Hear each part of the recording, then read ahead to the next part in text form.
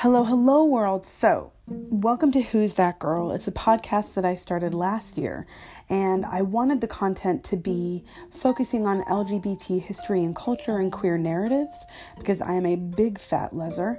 And I put out one episode and it got 15 views, or listens, I should say, which was great, and I felt very proud of the fact that I got 15 listens. I know, I'm a bit of a star.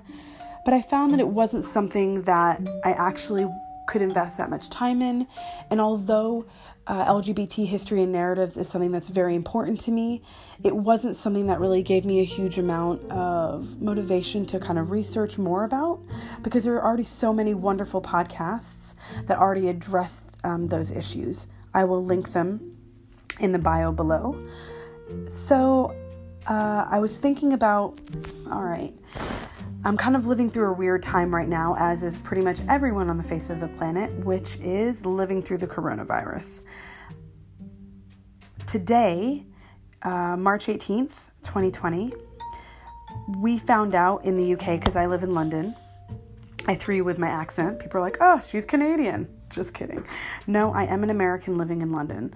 So we found out today that all of the schools in the UK are going to be closed down.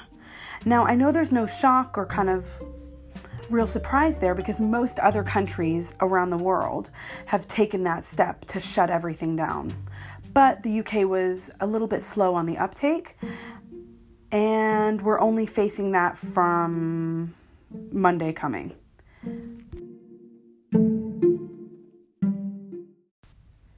And this is such a scary time, I think, for everybody, because there's so many unknowns that are being thrown up into kind of just like everybody's daily life about timing, of how long this will last, how people are going to be affected, and what the world is going to look like after the coronavirus has died down, and we hopefully have vaccines that can treat it. At the moment, I feel like everyone is in a very similar position to me, which is we have all this free time on our hands, and what the hell are we going to do with it, right? So something that has always been incredibly important to me is the job that I do. So I'm not sure if I said, but I am a secondary school teacher in an inner city school in the borough of Haringey in London. And for those of you that don't know, Haringey is an incredibly poor borough. Statistically, 34% of Haringey residents live below the poverty line. So when we think about that in terms of education and what it means for young people to not have access to education, one of the first things that comes to mind is you no longer have young individuals being able to go to a place that allows them to form a routine, to establish and maintain strong social networks and friends, and really importantly, access to food. Each episode, what I'm going to be talking about is just how my day has gone, how I'm dealing with being quarantined and kind of just living on lockdown, but also thinking about my role as a teacher and how this is all going to affect the students that I love to teach, and just students and young people in general, because I really can't stress enough how this is going to impact some of our most vulnerable young people within the country. And so hopefully if you find this interesting, please stick with me. It's going to be a daily podcast because, well, what else do I have to do with my time right now?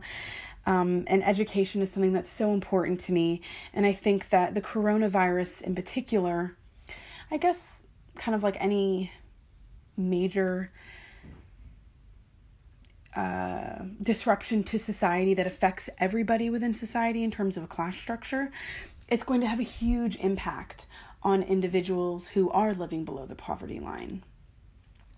And so each episode, I'm just going to chat to you about my day, tell you kind of, I don't know, what's been happening. It's not going to be a lot.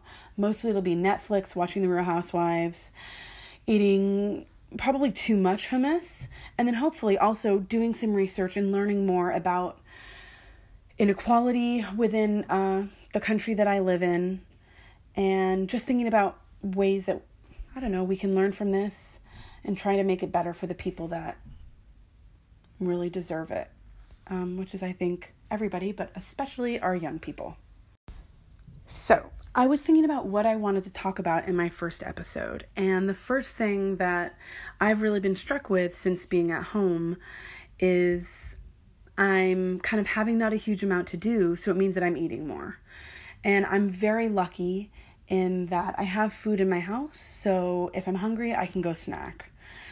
And something that I know, especially within my school, that we're experiencing is so many young people and their families are not able to afford food. And they are not able to stockpile and hoard. And as a result, this has caused a huge amount of fear, of anxiety for our young people and their families. And I think that's what I'd really like to focus on today is the issue of what are we going to do and how can we help those young people who rely on free school meals on a daily basis to get the bulk of what they're eating. So a little bit of background. The number of pupils in state-funded secondary schools has risen for the 5th year in a row. And the study that I looked at was from 2019. So that's 69,500 more pupils. And with the introduction of universal credit, you have more individuals being eligible for free school meals, which is great. But with that, it means that if schools aren't running, you have even more children who are not having access to these free school meals that they so desperately need. So, in January 2019, for all school types, 15.4% of pupils were eligible for and claiming free school meals. Now, this is the highest proportion since 2014. Now, some will argue, and I do think it's really important to say that under universal credit, you are having more protections being put in place to allow for students to be eligible for free school meals. But I think what's really important is to think about, even though you do have that rise in the number of students getting free school meals, there isn't always the ability for them to be taken care of by the government if something like this happens. So, for an example, the northeast of England has the highest number, percentage-wise, of students on free school meals, resting at 18.7%.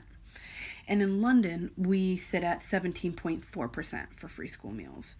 Now,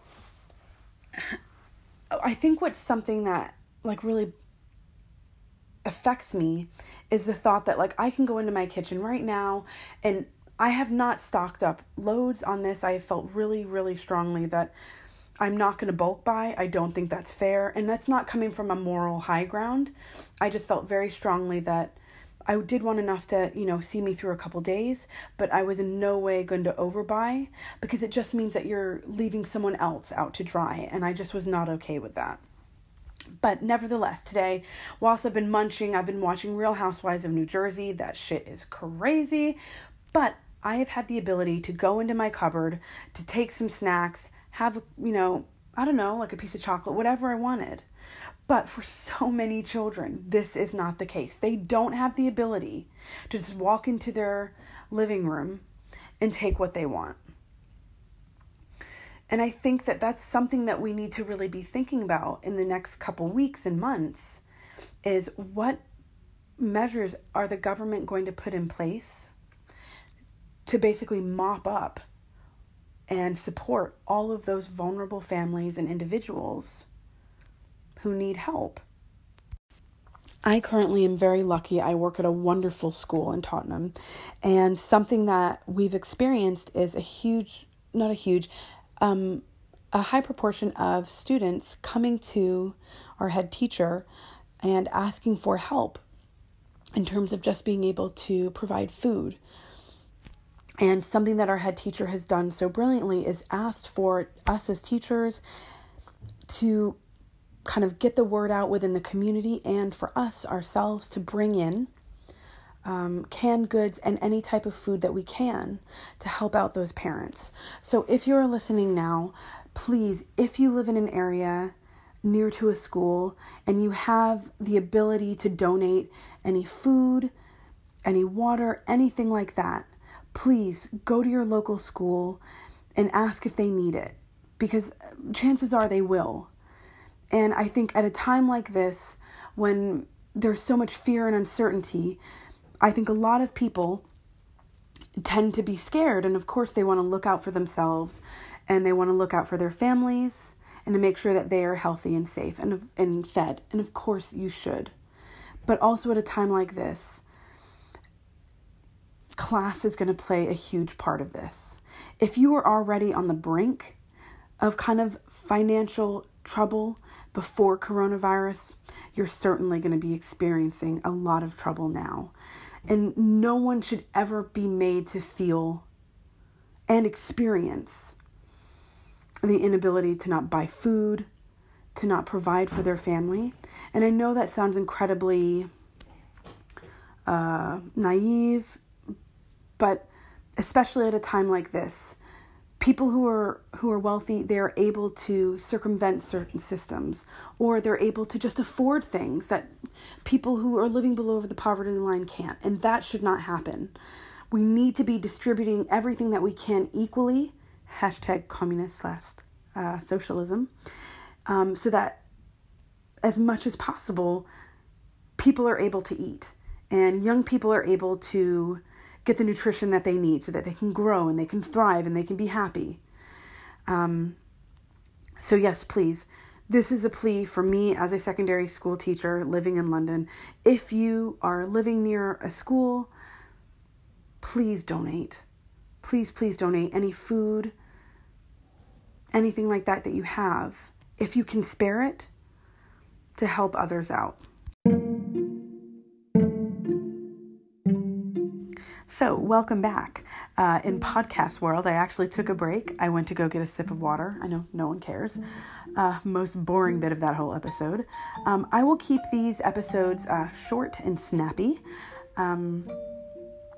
But hopefully you tune in. If possible, please do share this episode. It's so important that where we can, we try and support the community and we support our young people and their families. No doubt tomorrow I will wake up and eat too much hummus again, but please do tune in, and I will have a think about what I want to talk to you guys about tomorrow. And if you have any ideas on things you want to hear about, or if you'd like to collaborate, if you are a teacher or working in education, please let me know. I think it's really important that we're opening up a dialogue about this, and just stay safe, treat people in your life well, and yeah. Bye.